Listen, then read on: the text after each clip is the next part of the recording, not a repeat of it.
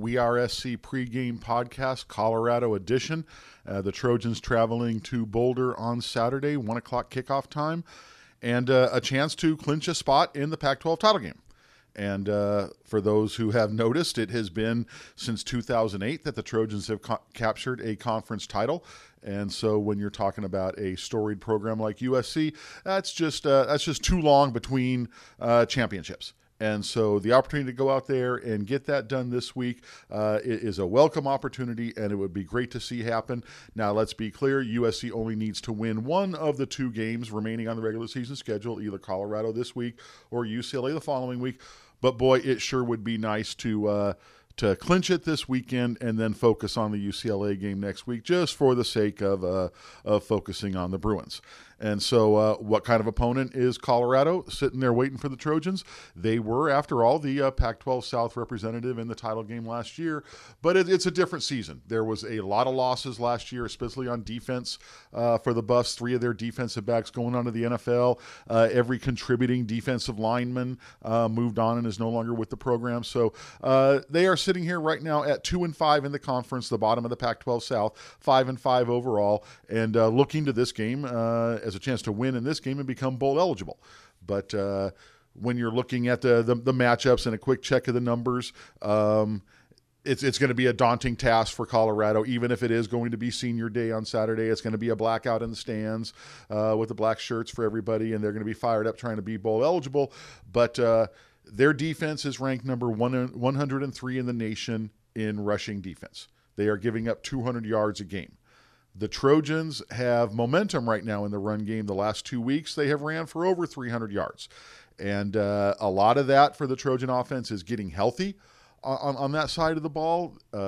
You're seeing the full contingent of tailbacks is going to be available this week with the addition of Michael Pittman and Daniel Imatorbhebhe getting healthy in recent weeks. You add them to Deontay Burnett, Tyler Vaughn, Stephen Mitchell, and then now you've got a lot of weapons surrounding Sam Darnold. And you were really seeing it in the Trojan offense in the last 2 weeks. And so when you are the Colorado defense looking at how vulnerable they are, boy, if there's any hope for them, it's that Toa Lobendon and Chuma Edoga were both banged up a little bit on the offensive line, did not practice this week, and so you had Austin Jackson at left tackle, Clayton Johnson at right tackle. But let's face it, those guys they've played 3 or 4 games at this point this season starting.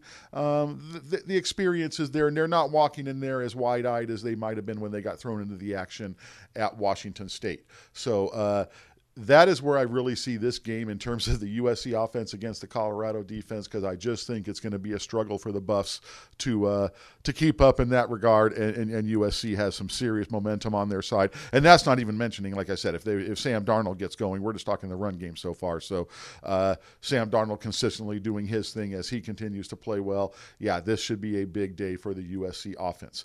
You flip it over to the defense. There's a couple injuries for the Trojans right now. Uchenna Nwosu, Porter Gustin is not going to play. Christian Rector's doubtful, so we will probably see Jordan Iosefa at outside linebacker again, and he did just fine last week. And then over in place in Nwosu, Olawole Batuku took the majority of number 1 off defensive snaps at that spot in practice this week, but we also saw Levi Jones there yesterday, and that's a young man I think a lot of Trojan fans are ready to see more of, is Levi Jones. He's shown a lot of potential, and it wouldn't be a surprise to see him be the latest guy in recent weeks that has been a reserve to this point, but if he gets thrown into the action, let's see how he does. Isaiah Langley's the latest guy, taking over for Biggie Marshall the last couple of weeks.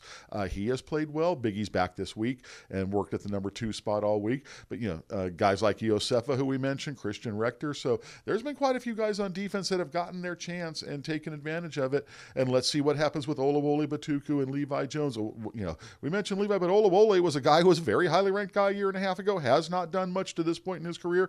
Okay, young man, this is a big opportunity for you to go out and get a start in this game. If Nwosu can't go, let's see how that goes. On the opposite side of the ball, the Colorado offense, that's one area that is pretty familiar when you look over at some of these names. Steven Montez is the quarterback, and we saw him last year. He was 25 for 40 and 197 yards against the Trojans, and this year he's putting up some decent numbers again, 2,400 yards, 16 touchdowns, 7 interceptions. So there is some success there. He's got 3 senior receivers who are all having decent numbers. Bryce Bobo, 48 catches. Shea Fields, former USC commit, he's got 45 catches. Then Devin Ross with 38. So they can move the ball around throwing the ball, but their offense revolves around the running back, Philip Lindsay. This is a guy who just kind of flies under the radar, but he's sitting here right now as the all-time, all-purpose career yardage leader for the Buffaloes. He is 4th in the nation right now with 1,334 yards, and he's the first running back in Colorado history to go over 1,000 yards in back-to-back seasons. So Philip Lindsay, a solid running back, some good offensive guys out there, but the Trojan defense right now is playing well. What they did to Khalil Tate last week in the first half was truly impressive, and you just have to imagine that with the carrot at the end of the stick, after all this team has been through this year, sitting at 8-2, an opportunity to clinch that spot in the title game, boy, you just got the sense at practice this week. These guys are ready to go. It's time to clinch this. It's time to put together a decent game and then come home and take care of the Bruins. So we'll discuss it for the remainder of the podcast. Myself, Johnny Curran, Greg Katz, and Daryl Rideau break down our keys to the game. And then former USC quarterback John Major will give his thoughts on USC offense versus Colorado defense. And former USC linebacker Kevin Bruce, as always, will close us out with his defensively speaking thoughts, USC defense versus Colorado offense. This week in USC practice keys to the game, Gary Paskowitz, Johnny Curran, Greg Katz, and Daryl Rideau.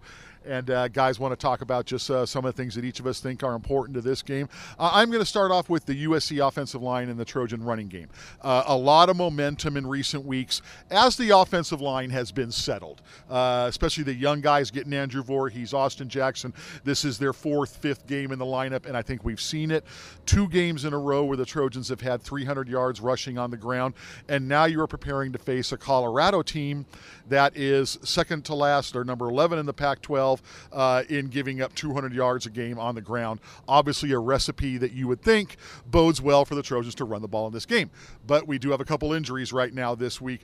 Toa Lobendon and Chuma Udoga have been battling different things, and so we've seen Austin Jackson at left tackle. We have seen Clayton Johnston at right tackle, and then obviously Andrew Voorhees at right guard. So if we don't see Toa, if we don't see Chuma, need to see those young guys continue to mix in with the lineup and continue that good run game that things are going. I just think that's so key for this weekend.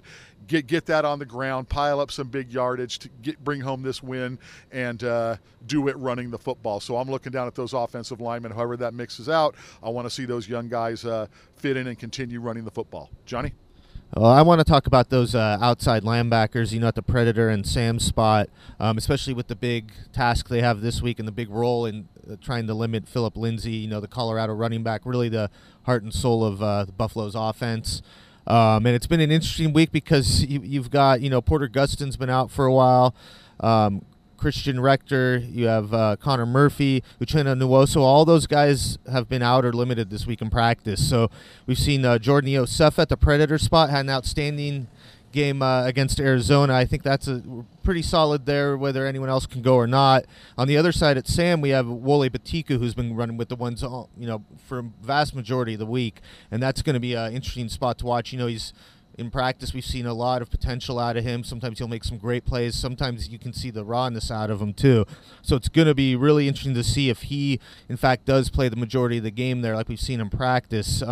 Also, we've seen Levi Jones a little bit there today on Wednesday, run with the ones a little bit at that Sam spot. The freshman, another guy who's shown a lot of promise. So maybe we'll see both of those guys this weekend. Another guy on the Predator spot, it was interesting. Christian Rector, Coach Helton keeps talking about, is starting to do more conditioning, more movement type stuff with the trainer off to the side, and was flat out asked if there's a chance he could play this weekend, and he wouldn't rule out the possibility. It would be a surprise, though, especially given the fact how Iosefa has played.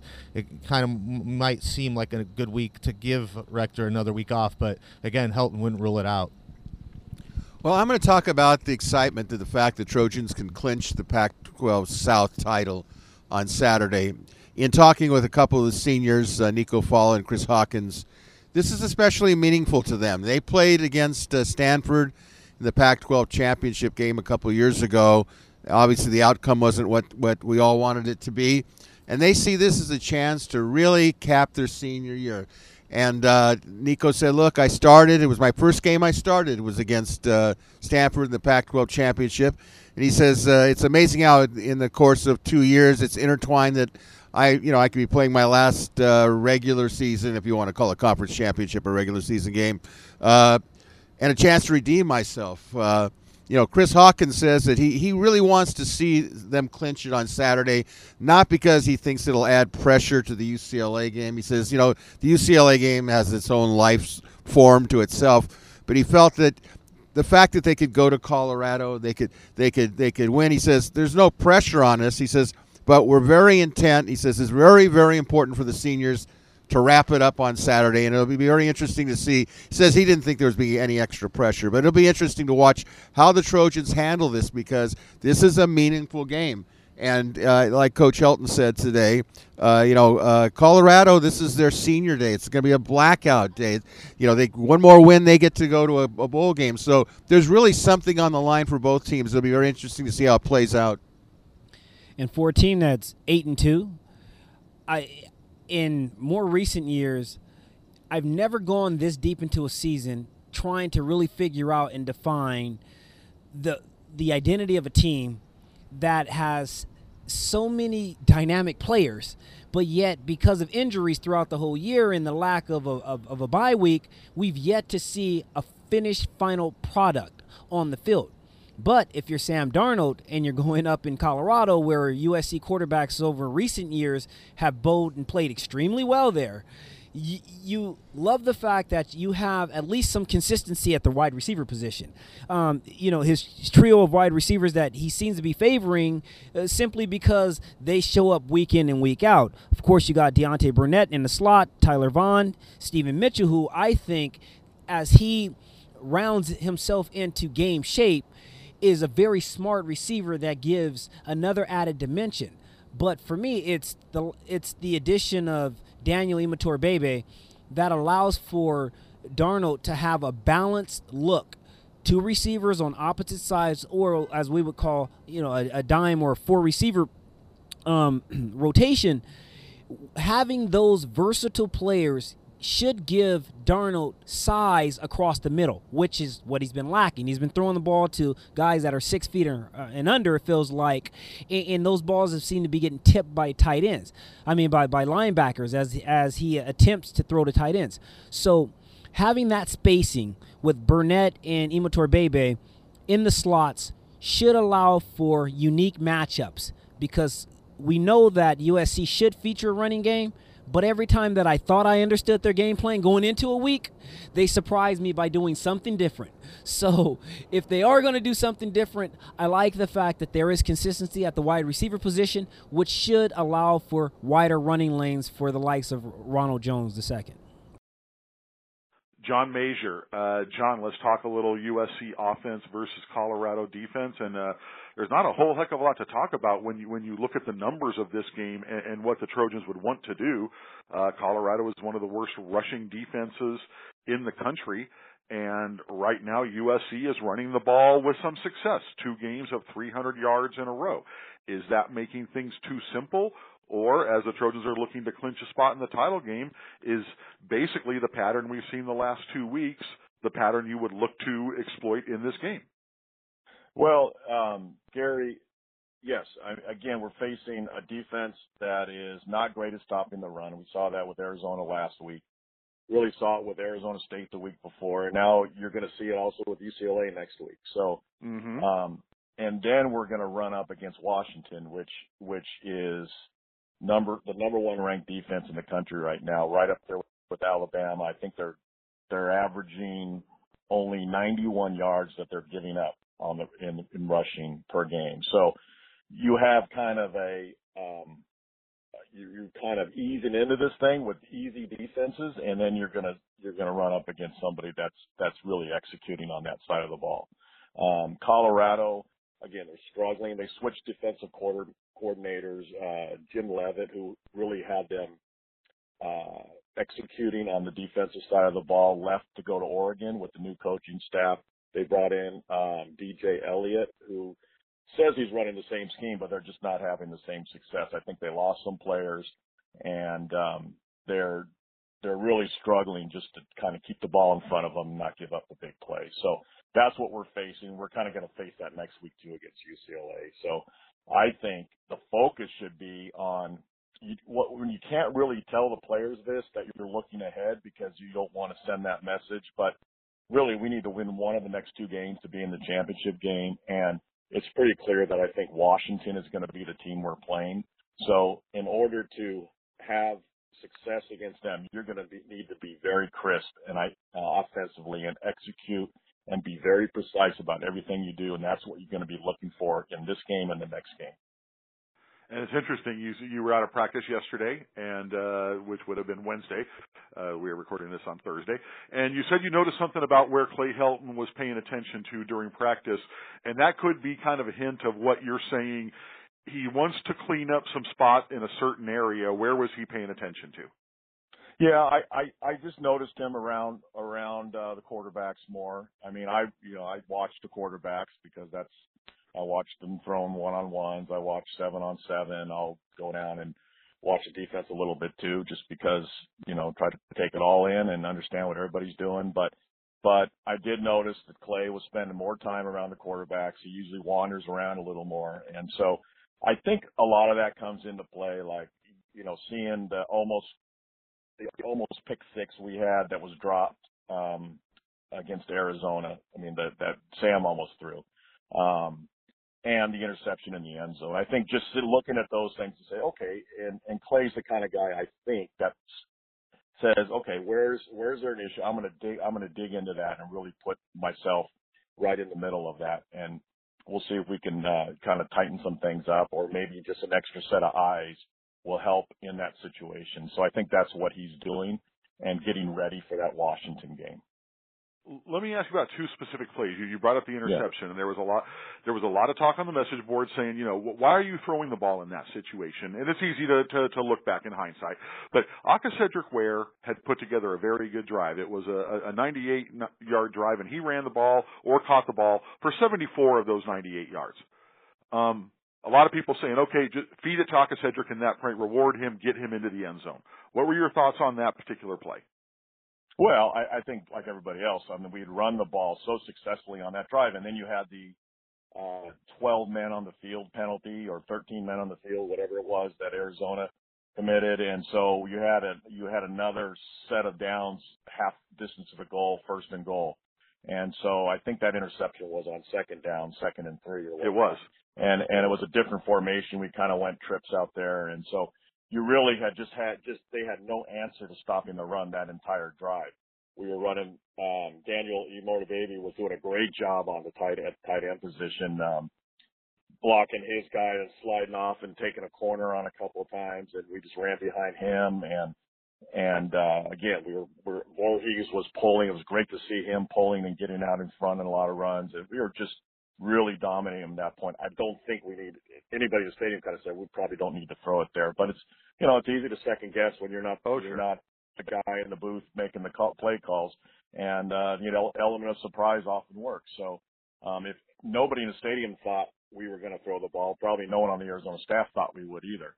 I'm just surprised at the throw. I don't know, his vision might have been blocked, but there were 3 guys standing right there. In front of the receiver. That was a tough so one. it was just throw it out of the end zone, and it's 3rd down, on the 3. Did you see Cedric's reaction when the play call came in, and hearing that it was a pass? He showed a little emotion right there. He didn't like the call. I did not. I did not see that, but that's a running back. They're just like wide receivers. They come back to the huddle or come back on the sideline and tell you they're always open, and so you always have to discount, the reaction from backs, or as a quarterback, you have to kind of discount that a little bit. And then the 4th and 1 play on the first drive, at the end of the first drive, when Sam did not get it. Our 4th down execution over the course of the season has not been great, and Clay has addressed that, saying, "Yeah, wish we were better on 4th down." Talk about that play. What you saw and how that was executed. I think you're talking about the quarterback sneak, Gary, and it was, first of all, it was great to see us finally run one under center. And that was great to see. And I was just curious why Sam took a step back first to kind of, sometimes that's a technique used to sort of let the block set up. But, you know, when you only need a yard with a very athletic quarterback that can just kind of plant his back foot and drive. I mean, I ran a lot of quarterback sneaks, and I thought they were just, if you knew how to find a gap and just keep driving your legs, they were very tough to stop. But the minute you start your momentum backwards and then come forward again, you kind of miss the part of the concept of that quarterback sneak being tough to stop is kind of taken away. And what happened was, our tackle kind of blocked down and the guy came off the edge from Arizona, and there were actually two guys. There was a tackle and defensive end. And if everybody had just gone man blocking straight ahead and got a nice surge, we would have had that first down easily. And Sam just took the ball and went forward from the snap. So I think that was kind of the technique we used, and I don't know what the game plan, what they saw, but just a quarterback sneak shouldn't be overthought. It should just be a very simple play where you find a gap, get low, and drive your legs, and have the lineman just give a surge. So now I will tell you, I watched the UCLA game against Colorado, and they had 3 or 4 situations where they're 3rd and 1 or 4th and 1, and they got great surge against the Colorado defensive line. So that should not be a problem this week, but it'll be a little tougher, again, against Washington in 3 weeks in the Pac-12 championship game. And like you alluded to earlier, it's a fine line of that balance between focusing on the opponent and the next opponent there. But as you and I were talking, you definitely have one eye on what you might be seeing in a couple of weeks. So it's interesting to see how Clay Houghton balances that. But let's just take that all out of consideration. Let's get a win this Saturday. Let's get a spot in that game, and then we just get to play UCLA for the sake of beating the Bruins. Yeah, you need 1 of 2, and then if you get this one, then that's another problem because you're already in the Pac-12 title game. Now, how do you approach UCLA, right? But that's a good problem to have, and I think anybody would take that in this situation. And the month of November, once again, is good for the Trojans. I mean, we've done this a number of times, especially under Clay's head coaching leadership.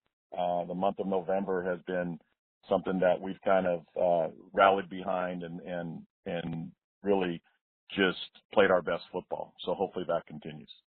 Let's have a good one on Saturday. All right, Gary. Fight on. Thanks, John. Kevin Bruce.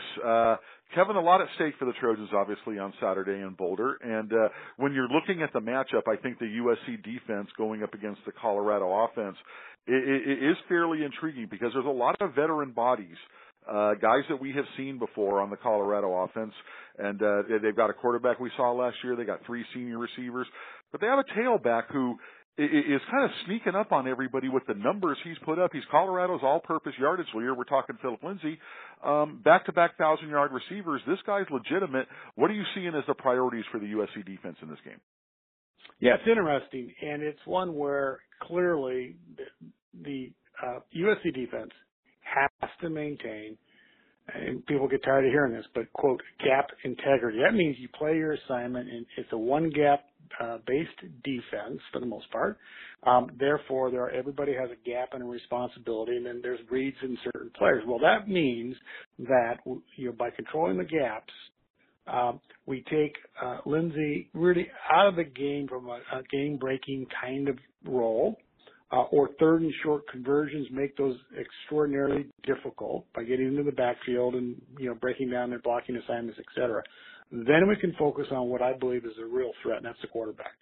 Montez is a very good quarterback, a strong kid, rocket of an arm. We're playing at some altitude. The ball's going to carry a little further. He can throw the darn thing 70 yards if he wants. Someone's got to catch it, of course, but, there's that piece of and you're right. They've senior receivers. So it's an offense that can be productive. It's an Colorado offense. It's an offense that can cause our defense some issues. It's not an overly complex offense. It's not a extraordinarily physical offense. Their point of attack blocking and related schemes are straightforward enough. But, and this is the big issue in my mind, if we come in with 90% effort, we're really going to just make things a whole lot more difficult than they need to be. I want to see us go out there with a killer instinct and just take this to the opponent right from the kickoff straight through Don't take the foot off the gas, foot off the throat. I don't know, whatever metaphor you like. Picture it up, but play hard, smart football. Then when we look up and toward the end of the third quarter, it's not going to be close. Colorado will be starting to put their twos in, and we can do the same. And wouldn't that be nice for to finally have that kind of game this year, and to have that be one that clinches a Pac-12 South title and puts you in the title game? Kevin, is it amazing to me when you consider the stat that and obviously you have the sanction years in there, but that USC has not won a conference title since 2008? That's too long. It clearly is too long, and it's bizarre, honestly. And yes, the sanctions, frankly, discounts some of the observation, but honestly, we've with the various penalties and just digging our way out from under that whole burden of the sanctions. Now here's the time. Well, look, let's take care of business. Exactly. And let's learn how to play championship football. Let's take care of business and then get ready for UCLA, and let's go hang a whole lot of points on those guys. I want to talk about a couple of guys on the defensive side of the ball because looking down on the line. Well, first let's do one stat that really USC made a big deal about. And I remember one point we were talking coming into the season, and one of the talking points was, where's the consistent pass rush going to come from the Trojans? How's that going to happen? Kevin, USC is leading the nation in sacks. Yeah. Did that catch you off guard when you hear that number? It does, actually, and they've come in groupings too, if you look at it, and it's well done. Five last game against a team that didn't have five or had. Right. I guess it's 5 all season. We put 5 on them. I mean, right. That's a lot of sacks. I mean, that's pretty impressive. And then they look up and say, yeah, but by the way, we gave up 35 points. Oops. Those are the things about statistics that I just I find interesting. Is one of my favorite sayings is if you torture the data long enough, it'll confess to anything. So we've got a lot of sacks, but we've given up some points too. So, but nonetheless, look, it's something to be I think pretty pleased about. Christian Rector, who hasn't played for the last 2 games, leads I think the pack in sacks, right? 6.5 or something. I think Rasheem Green has inched past him. Okay, that's good. On his way to the kind of season that we were hoping Rasheem would have. Boy, yeah, and he's played well. Actually, he's just been one of even on a tough day. And I can think back to the Notre Dame game. That was just it was a long day for everybody other than Notre Dame, but it was a tough day for him. And Notre Dame just went after him. Well, you set that aside and you look at how he's responded to that. He's not even playing at 100% health right now. You can tell. His ankles is wonky, and he's a tough young man. He plays well, and he plays really smart football. And you don't think of that so much when you're on the line of scrimmage, and bodies are flying around. You figure, well, you got this gap, that gap, get upfield, grab something. Now there's a lot more going on there, especially in a Pendergast-based defense. Rasheem gets it, and he does command a lot of attention from the opposing offense. It really should open things up for others along the line of scrimmage in that the box area, right? And it does. And let's talk about that this weekend. Kevin, it's very possible that we're going to put a front four down there of Olawole Batuku, Rasheem Green, Brandon Peely, and Jordan Iosefa. That probably wouldn't have been the lineup you would have guessed at the beginning of the season. Yeah, that's 1 out of 4. Right.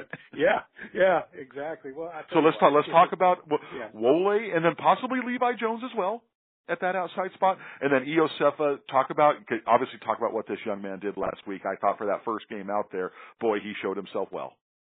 He really did, and you like all the toolkit that Jordan brings to the game anyway. How he played last week, I thought was really marvelous. Look, he got out of position a couple of times, about 3 times in the second half. Got tricked a little bit, influenced by some movements, and was specifically targeted by Arizona in the second half with some of that influencing. So as a result, he learned a lot, recovered, plays really nice brand of football. I like it. It's intelligent football. It's athletic football, and it's also physical football. I just, it's a complete package. It's what you want to see in a linebacker. I'm delighted he's there, and I'm glad he's really, you know what, he's almost a veteran now, for crying out loud. That's what's so crazy about it. Yeah, and that is true. And what's interesting, Helton mentioned after practice yesterday, he goes, hey, we did have the idea in our mind that, Jordan could either be an inside linebacker or an outside linebacker. I would dare to say he looked better at outside linebacker in that one game than he's looked at inside linebacker so far. I wouldn't mind giving him a little longer look there at outside linebacker and see how that might look in the off season heading into next year. Yeah, it's actually a really good point, because playing outside backer has its own challenges, of course. But one of the things that you have is you know where the pressure is coming from. It's coming from the inside out, right? Mm-hmm. So you're always looking in or into the backfield through either a tight end, a H-back, or nobody, right? So, and you're open. Sometimes you flex out. There's a lot of space involved that you have to work with. So that's where the athleticism and speed comes from, and the requirement comes from. Inside linebacker, there's bodies flying all over the place, and you really have to get good very quickly at pattern recognition, blocking pattern recognition, play pattern recognition, and reacting very quickly, make the calls and move on. It's not that it's more cerebral. It's just that you have fractions of seconds to make decisions, and you can't stand there thinking about it. Otherwise, frankly, you're going to get run over, and it's a different kind of role. The ability to do both is really pretty interesting. Most good outside linebackers don't necessarily make great inside linebackers, and vice versa. Occasionally, you'll see somebody who has that skill. Jordan may be one. Yeah, real interesting. And then I want to talk about a guy that really last week, John Houston, Kevin. Was that a case of that's the kind of offense that John Houston, that game is what he should thrive in? And he did last week. It is, and he did. And I was very happy for him. And we needed that type of production and performance from Houston. He is not the type of linebacker that plays a super physical game, for sure. He plays a more athletic speed game, and that type of offense and related read pass option RPOs are related type offenses are really made to order for him. The inside power game, the Notre Dame type approach, Stanford's, what have you, Texas for that matter, by the way. Those are running quarterbacks, but those are power football running quarterbacks. Pretty interesting. Sure. That's probably not right now ideally suited for his skill set. Arizona definitely is, and he showed it, and he played well, and he played in space well, which I appreciated a lot, because that game was a lot about assignment football and reacting. A couple times he got caught. Everybody gets caught out of position. That's just the nature of the game. He got on that one throwback touchdown. He was out of position by maybe a yard, but that's all it takes. And then as we're let's wrap up this podcast, and I want to ask you about Isaiah Langley right now. Biggie Marshall is back. Biggie stayed with the twos this week, and Isaiah stayed with the ones. As you're going to this Colorado game, would you go ahead and leave Langley out there with the ones in combination with Jackie and just ease Biggie in, or would you put Biggie back out at the starter? Yeah, I leave Langley in and let him play. If Biggie's not 100%, then there's just no great reason to do that. Langley's playing very well, showing folks what he can do. I've been impressed with his performance. Some of his footwork, needs a little bit of work, but, okay, fine. His ability to react back to the ball is improving, and what he has done is he's made a difference. And his run support has really been pretty good. I've been impressed with that.